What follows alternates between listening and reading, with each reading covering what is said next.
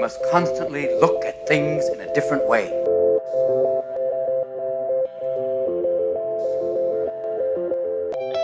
The Healthcare Education Transformation Podcast was created by two physical therapists out of the desire to learn more about the different educational roles in physical therapy and healthcare, and how healthcare education works by talking with educational leaders and people with different perspectives within physical therapy and across interdisciplinary lines on how education can be improved to disrupt the status quo of healthcare education. This is our journey, and thanks for listening. Hey, everybody. Welcome to another episode of the Healthcare Education Transformation Podcast.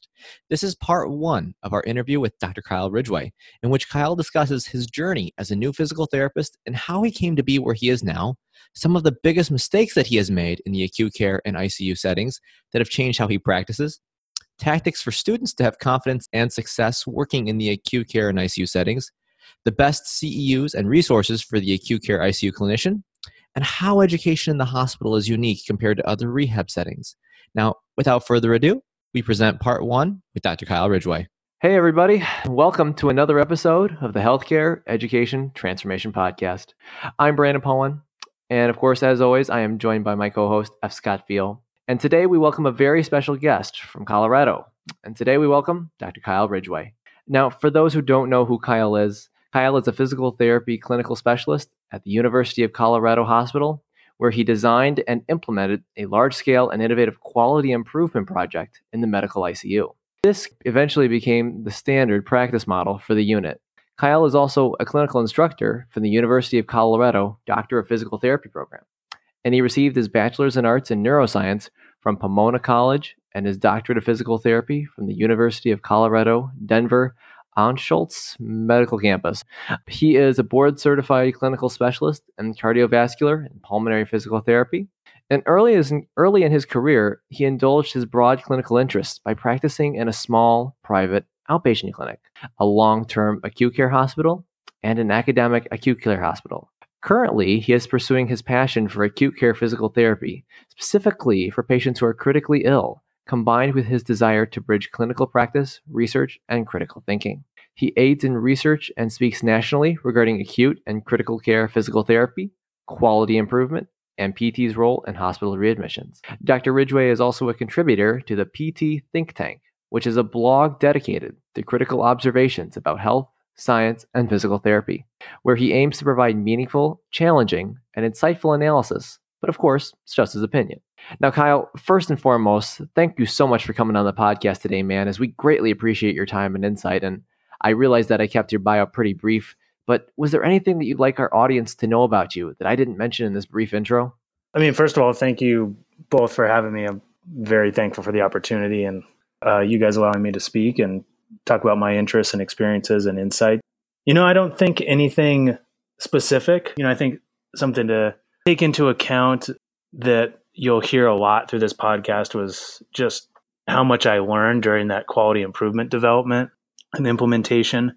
And that was a situation where I was really kind of blessed, where our department was kind of charged to do something that was outside the norm for how acute care departments are assessed and analyzed, which is normally, hey, your cost center costs this much money per year. How many patients do you see? What's your productivity? Even though that doesn't really truly matter fiscally in acute care, but we could get into that later. And so I was given the opportunity to kind of design, implement, propose, and assess this quality improvement project that was funded by our hospital. So I got to be in this cool space where 50% of my time was clinical and 50% was administrative, and that included education, teaching, collaboration with a bunch of different professionals and PTs. So that's kind of the 30,000 foot view on the background of that QI, but that was really kind of formative in my development, a lot of my thinking and learning from a lot of mistakes, of course. So besides that, I think the introduction is quite accurate and hopefully clear. Wow, Kyle, that sounds like an amazing opportunity, man. Could you tell us a little bit about how you decided to go down the route of acute and critical care rehabilitation? Yeah, absolutely. It's a bit of a winding road, and so I thank you for allowing me to elaborate. I actually, and I think I'll start at the beginning, so I'm sorry if this sounds like a little mini biography, but a lot of my colleagues in acute care kind of had this similar winding road, and I think it's pretty cool. So, I actually knew I wanted to be a physical therapist when I was in high school. I was an athlete, played football, played baseball, actually ski raced a little bit. And I was super into kind of like athletic training, sports performance, all that kind of stuff. And I was lucky in that the athletic trainer for our high school was a physical therapist, and he owned his own practice. And so I would talk with him a lot, and he just encouraged me to go down the route of physical therapy. He was like, personal training, sports training, athletic training is not as broad of a field as physical therapy. He believed in my academic ability, said, you're a pretty smart kid. You should go for it. So I said, okay, cool. I'm going to become a physical therapist. I mean, literally that was how much thought went into the decision. I'm not even kidding you. So before I even went to undergrad, I knew I wanted to go to PT school, go to graduate school. I knew I wanted to do the doctor of physical therapy route. I started researching that. My dad helped me. My dad's a real maximizer, so I can give him full credit for that, helping me to find the right way. And I mean, honestly, my goal from time point zero was I want to do outpatient. I want to work with high school and college athletes. I want to own my own practice. I mean, I was kind of shooting for what this guy had done. I mean, this appealed to me. I had a pretty bad knee injury when I was in college. I tore my ACL, MCL, part of my LCL, my lateral meniscus, had to have a couple of knee surgeries, and basically around 2 years of PT straight. And that kind of sealed it for me. I was like, man, I really want to do this. This seems cool. I could do this every day. So I went into PT school very biased and very wanting to kind of go private practice, manual therapy, sports. That was like my sniper-like focus. Luckily, though, I made kind of the best uninformed decision that I ever could in undergrad, and I majored in neuroscience. And that really, I'm so thankful for, because it broadened my horizons, but it also opened up my interest to other things. I was really, really into neuroscience. And so going into PT school, I kind of already had this little itch of like, wow, this is kind of cool. And then when I got to PT school, kind of every course that I took or that I was exposed to, I kind of became interested in. And I was really, really lucky in that I got to have a lot of very cool research and clinical experiences when I was in grad school. And kind of the first one that started to nudge my path in a different direction is I was able to do a 8-week clinical in outpatient pulmonary rehab that was run by PTs. And so that was like a cool intermixing of like some didactic things I had been interested in, where I was like, wow, this medical stuff, this cardiovascular and pulmonary stuff is kind of cool, but I'm really kind of an outpatient guy. So that was the first blend of it. And quite honestly, I was doing anything I could to stay away from hospitals. I was terrified of them. I didn't want to step foot in one. I was intimidated by them. I didn't want to do a rotation in one. I wanted to stay as far away from hospitals as I could. And luckily, PT school is designed with some intent and some purpose and some forethought. And we had these experiences during one semester where we had to spend 1 day a week in clinic, and you had to do 5 weeks in an inpatient setting and 5 weeks in an outpatient setting. And I was at an acute care hospital. And I remember my third week, I spent part of the time with one CI, part of the time with another, and I was on like an orthopedics floor and a neuro floor. And then we went to like a neuro ICU. And I remember like the third week, I was leaving the hospital, and I was like, whoa, like, I really like this. This is kind of cool. Like, but I'm not supposed to like this. I'm not supposed to like this. And didn't think much of it, actually. It was just kind of intrigued. And then I got really into research, and I had this opportunity at University of Colorado, Denver. They had the opportunity where you could do what was called a research clinical rotation. And what that entailed was half the time you were in clinic, half the time what you were with one of your professors, essentially being a research assistant, learning about their kind of research agenda, assisting them. And then you would be in kind of an analogous setting for clinic. And because I had already set up one of my other rotations in an outpatient orthopedics clinic, I could not do a research rotation surrounding orthopedics or sports or outpatient. And so one of my professors was actually just getting done kind of collecting data on a pilot of kind of early intensive physical therapy for patients who had been mechanically ventilated for greater than 7 days. She was collaborating with a critical care physician, and they had just gotten some very high level funding for a 5-year randomized control trial on a similar topic. And then I got to do my clinical portion in a long-term acute care hospital, and it just totally changed my trajectory. The thing for me is I was drawn by the complexity and the day-to-day challenges, but really the teamwork too. Having grown up playing a lot of sports and done a lot of team things, that teamwork thing really drew me in, as well as the constant learning. I mean, if you work in an acute care hospital or any type of acute setting, medical setting, like there is literally always something new to learn. And that really kind of initially drew me in. And so that's kind of how I got there. But being stubborn like I am, for the first 3.5 years that I practiced, I kind of practiced in this private outpatient clinic and the acute care hospital before I fully pivoted. And that was just kind of based upon our hospital was growing. It was a good time to go full time. I was going to be able to work mainly in critical care environments. So all that was kind of sealed by the ability to also treat within that randomized control trial. I was lucky to treat within it for 5 years on the treatment arm of the study, where I would just learn so much about research and clinical practice and how the two interface. So kind of a long story, but kind of what a lot of my acute care colleagues have, where, you come in with this one perspective and you're kind of drawn to it for a lot of different reasons. And, at least for me, if you have the right perspective, and I think this is really true for anything in healthcare, any setting, or really any human endeavor, nothing is ever the same in the hospital, man. It's all new. It's exciting. It's challenging because it's just fast paced and complicated. And of course, we all fall into the traps of thinking and labeling that prevent us from such a perspective. But I just found, for me, foundationally, acute care and critical care, it just naturally tore those walls down. And so that challenge and constant growth were huge, huge motivators to me of like, I tell people all the day, or every day, I'm never bored at work, man. I'm never bored. And I'm like, even when I'm tired and I don't want to be there and don't have a good attitude, I always learn something. It's never dull. And I'm always being challenged, and I'm always getting to see really kind of, even philosophically, really interesting stuff. So, I could probably talk for hours on that, but that I think is all in all kind of why I ended up going that route. Interesting, Kyle. And, kind of with that being said and all those kind of things, what was your experience like kind of the first year you came out? Like, what are some of the things that you went through at that time that kind of changed a couple of ways of how you practice and such? Yeah, it's a great question. And again, it's probably a question that could be its whole podcast. It reminds me a lot of actually your guys' intro episode. And, quite honestly, and I actually talked with Karen Witzy and Kenny Veneer on Karen's podcast about this for a little bit. Is, I'll be honest with you. I mean, I really struggled my first couple of years out of PT school. And, I know, Brandon, you talked about in that intro episode of really feeling like you got a dose of reality when you go out into the real world, and how much different that was than PT school, and how you just immediately feel like you had all these gaps in your knowledge and skills and didn't really feel prepared. And I definitely felt that. And it's interesting looking back on it, because I wouldn't trade it, because I think I learned so much. But man, for probably almost 3 years, I was really kind of wondering where my place in kind of the physical therapy healthcare profession was. I considered quitting physical therapy quite a few times, actually. And I would say really had a lot of existential angst. And so, for me, I mean, I really identified with you guys' first episode, especially, and Scott talking about just really being unsure of what direction to go in.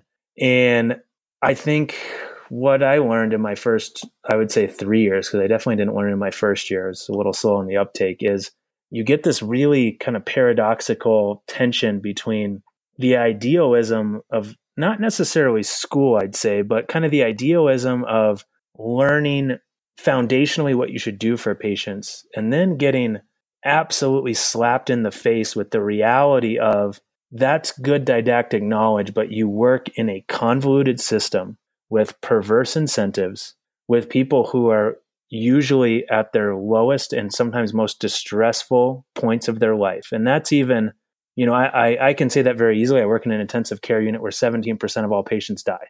But even in outpatient sports PT who works with adolescent athletes, and I saw this all the time, like if you have a 17-year-old high school soccer player who is desiring to play soccer in college and they tear their ACL, they have lost almost their complete identity. I mean, that is their identity.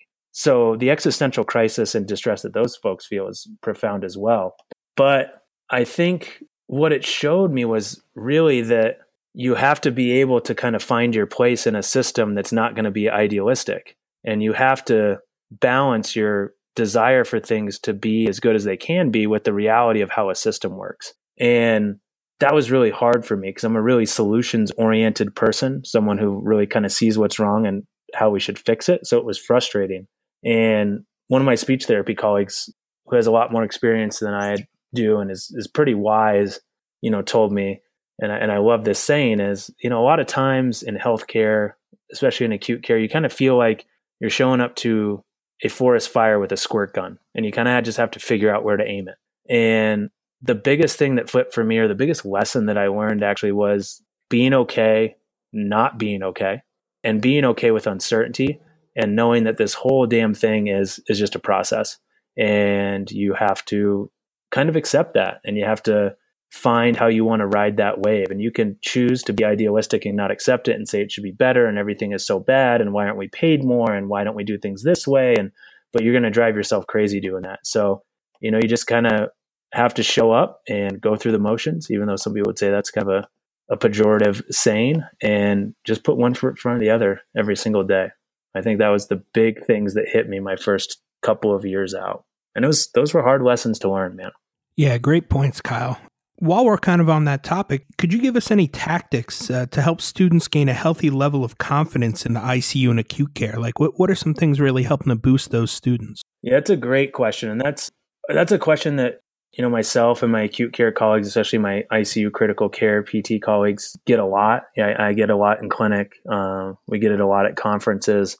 And really the answer is kind of tough a little bit. I think experience sometimes is a dirty word in our profession, and I think at times totally rightfully so. But honestly, it's experience, time, and exposure. Like there may be ways to develop more quickly and efficiently, and I want to talk about a few of them, but there are absolutely no shortcuts. I mean, if you want to be confident and competent and highly skilled and highly respected in ICU and acute care, it takes work, it takes time, and it takes experience. But man, you've got to balance that with questioning and reflection and really good guidance.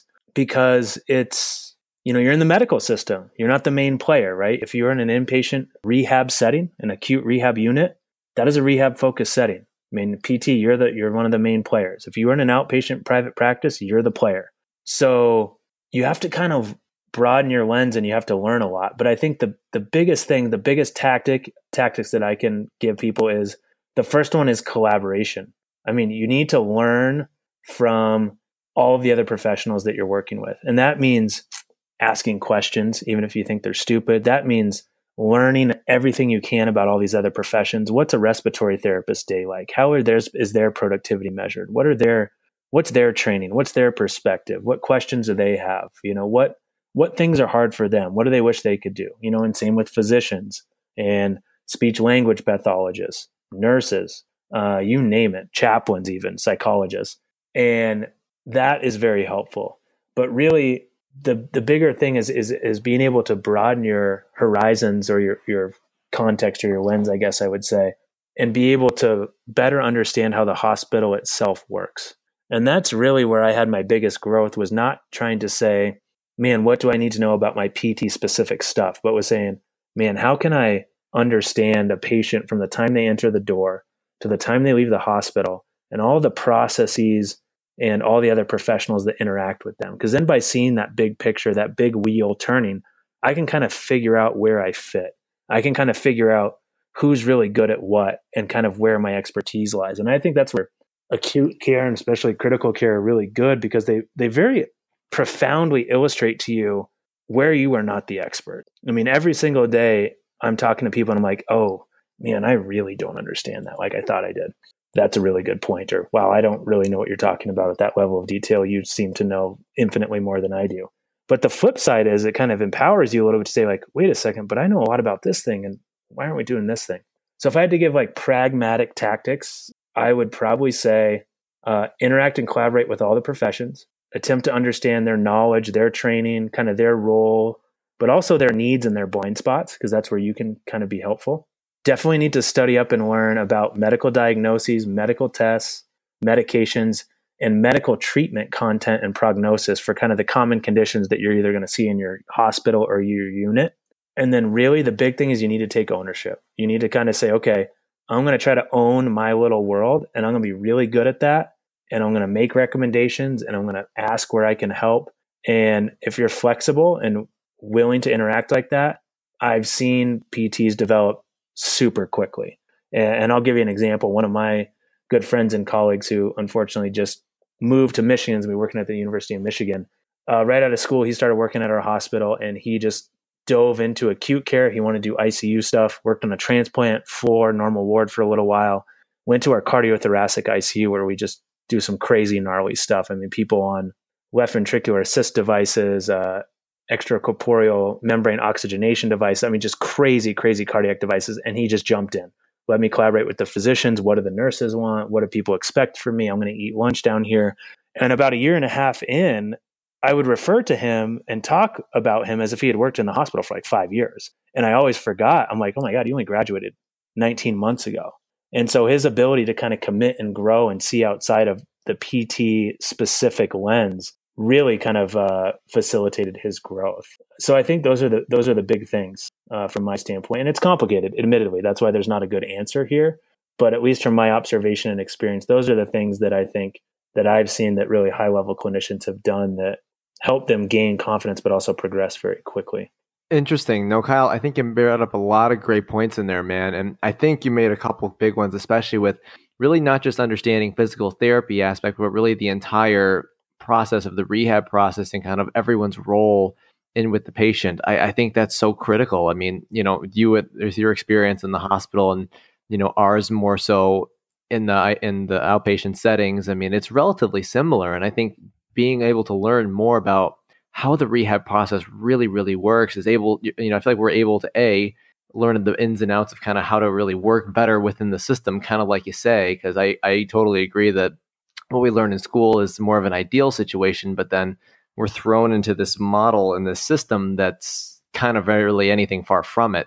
And I think that in that regard, I think you made some good points. And, my next question to you, Kyle, is, of course, for that newer clinician who's going into acute care or ICU, besides what you've mentioned already, are there any other tips that you would really recommend for that new grad about to start working in the acute care ICU setting?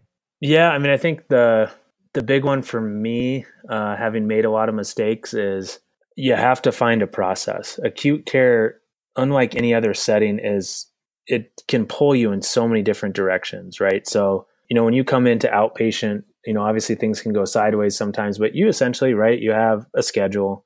You basically know when people are coming in. You basically know how long you should spend with them. You basically know who you're going to see that day in what order. And that's never the case in acute care. And there's all these other competing demands. And if you're not careful, I call it being a ping pong therapist. You'll be ping ponged by the incentives of how you're measured and the pressure is putting on you, but also the requests of everyone else. And that can cause you to rush. That could cause you to spend too much time on something. That can cause you to overemphasize something. And so you have to come up with a process, and you can't be afraid to kind of pause, because it's not in an environment that encourages pause all that often, because things, everything needed to happen 5 minutes ago. And so you can get this very big kind of angst and pressure to always rush. And when you rush, you don't think clearly. And when you rush, you miss things. And when you rush, you don't make good decisions. And this was an approach that I learned through a lot of kind of doing it wrong multiple times, but you have to have a foundational kind of process and kind of guiding principles that allow you to parse through this complexity with at least a little bit of sanity. And you have to be committed to learning, and which is really hard when you're in that environment, right? Like if you're in a complicated environment, and one of the examples that resonates with me is I can remember when I kind of first started playing football, and I felt like I was standing in the middle of a freeway. I had no idea what's going on. And when you first work in acute care, that's exactly how I felt. I was like, I don't really have any idea what's going on. And so you have to, for yourself, build in time either in your workday or after your workday to learn and to reflect and to digest and to analyze. And I think that's, of course, true of any setting. But really, that's what you have to do when you're new, is you kind of have to every day almost sit down and say, okay, man, what went well today? What was a struggle today? How did I feel today? Because it's not a comfortable environment. Like I can tell you, man, the first couple of years that I was in the hospital, I was nervous every damn day walking into the hospital. Just nervous about what was going to happen, nervous about not knowing enough, nervous about how I was going to interact with people who knew a ton more than me, a physician who's been doing this for 20 years, an experienced nurse, nervous that I wasn't doing the right stuff. And it's also very intimidating, right? Like it's not like you walk in and people are high-fiving the physical therapist. I mean, on my unit they do because they're awesome, but it's not like the C's part and in comes the physical therapist, and you're kind of like trying to figure out where you fit, and people have all this crazy stuff and they're really sick, and so you have to put some balance in there. But I think really that reflection, that reflective learning, that ability to self-analyze is just absolutely essential. And that can be hard. So, I mean, I think the big thing, and I'm sure a lot of people would agree with this in a practice setting, is to at least try to find a formal or an informal or formal kind of mentor or someone who can help guide you along, even if that's a virtual mentor, which I had a couple of, not necessarily for acute care early in my career, that were totally professionally transformative. So yeah, it's a bit of a kind of a shotgun answer, but I don't know if there's any good silver bullets for a topic like that. Yeah, Kyle, you hit on so many common themes that we've been hearing throughout the podcast. Reflection is a big one, and I think we see a lot of that in the experts that we interview. All of them have that common theme of reflecting and going back and thinking about what went well that day or what could I have done better. And then mentorship, that's another big buzzword going around right now. I think realistically, we're seeing how important that is, whether it's formal or informal. Don't be afraid to reach out and find those mentors. That's going to lead you to a lot of different discoveries that, you may not even have been thinking of most of the time. So I think those are two very powerful, very powerful tools. And it kind of validates your experience, right? Because I think a lot of us, and I'm sure you guys struggled with this, and I felt that theme in your kind of introductory podcast is, you kind of get out there and you're just on an island a little bit, right? Like our profession, unfortunately, by the way that it's structured, both in training and pragmatically in clinical practice, right? Like look at the CPI, the clinical performance instrument that we use for clinical internships. It's all centered around independence, right? And then you get out in practice and you're not collaborating with colleagues. You all have your separate caseloads. And unfortunately, this is actually in direct discordance with how most of medicine works. I have a friend and colleague who actually went to PT school for 2 years and then dropped out and went to med school. And I collaborated with him on a little bit of research when I was in PT school. And he said the thing that struck him, one of the big things that struck him is the how we're trained clinically. And he said, I'm an attending physician. He's the general manager. He's at the top. He oversees the fellow and the different levels of residents and the med students, and kind of all decisions at the end of the day go through him. He has the final say. And he told me one day, he's like, Kyle, I'm an attending physician and I don't make a decision by myself. And yet you guys expect your students to be independent by the time that they leave a clinical rotation. He's like, it makes no sense to me. And he's like, and then you go out into practice and you have no support or guidance. He's like, I learn things from my residents every single day. And I know that's changing in some, clinics and hospitals and residency and fellowship programs, but it really gave me pause. And I was like, man, he's so right. And I can tell you from my experience with my quality improvement project, where we purposefully designed a team approach where I had a team of therapists and we rounded every single day and we challenged each other every single day and we learned and supported each other. That ethos of that project is what kept my team engaged and is the thing that they would never give up, is they didn't feel like they were on an island. They felt like we had goals. They felt supported and they felt like they were growing and could struggle with the support and input from their colleagues. And I think we see that all the time with all these people we talk to, right? Whether it's students or master clinicians. Yeah, good points, Kyle.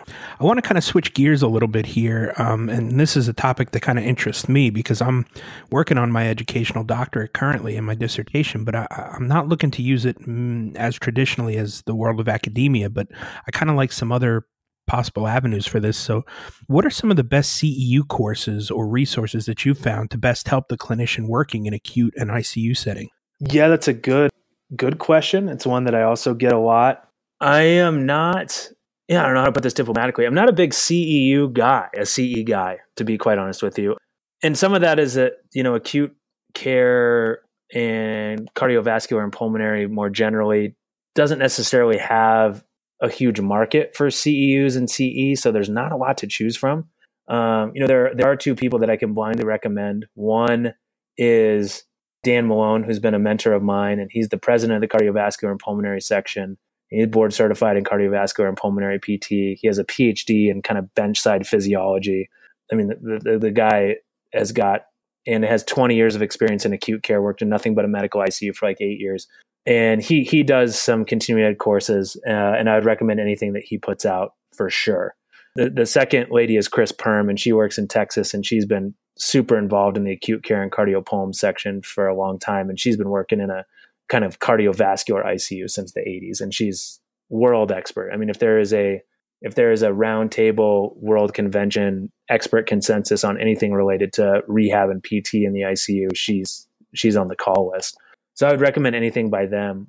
Other things I'd recommend is the acute care section does has listservs for its members. They have a critical care listserv and emergency department, total joint, where you can do some discussion. I found CSM to be very helpful. The tough part about CSM, of course, is those are 2 to 4 hour educational lectures. So they don't have the depth that like a weekend CEU course would have or something like that. The other thing I would recommend is, if people are really wanting to dive into this, is there are some acute care residencies and some critical care fellowships popping up. I know Chris Perm, I think, started a critical care fellowship. I know Johns Hopkins has both an acute care residency and a critical care fellowship. I don't know much about either of them to actually have vetted them, but those are always avenues, of course. But really, for me, it goes back to the collaboration piece. The resources that I have found the most helpful, quite honestly, are the other professionals that I work with, interact with, and observe every single day. And that's nurses and physicians, of course, but respiratory therapists, pharmacists, speech language pathologists, chaplains, even psychologists, different medical teams like the palliative care team. I can't tell you how much I've learned from my palliative care colleagues. Those guys have probably taught me more about what I do and what I can do than any PT course that I've taken. And then, of course, for me in my professional development, connecting and discussing issues with people online has been a huge, huge resource for me. And that's through Twitter and having been afforded the opportunity by Eric Robertson to contribute to PT Think Tank for the past 7 years and discuss with people in that forum. Even though it's not acute care focused, Soma Simple discussion lists was transformative in my thinking. So my best advice is to take a multifaceted approach. Try to find a few courses, every couple of years that you can take. Maybe try to go to a CSM, or Johns Hopkins hosts an ICU rehabilitation conference, which is internationally attended and amazing. Collaborate with both your physical therapy, rehab, and other colleagues in the hospital. Maybe try to find a social media network and try to triangulate the problem. And then you can never go wrong reading the literature, man. I mean, what are you working with? What are you seeing? What do you want to know about it? And just learn as much as you can about everything that you're interacting with on a daily basis, from just the basic physiology to the epidemiology research to the clinical research. And so that's kind of been my, call it spastic, or, almost a kind of schizophrenic approach to trying to parse together some resources to do this. So I don't really think there's one best way, but I think the more angles you can take, the better.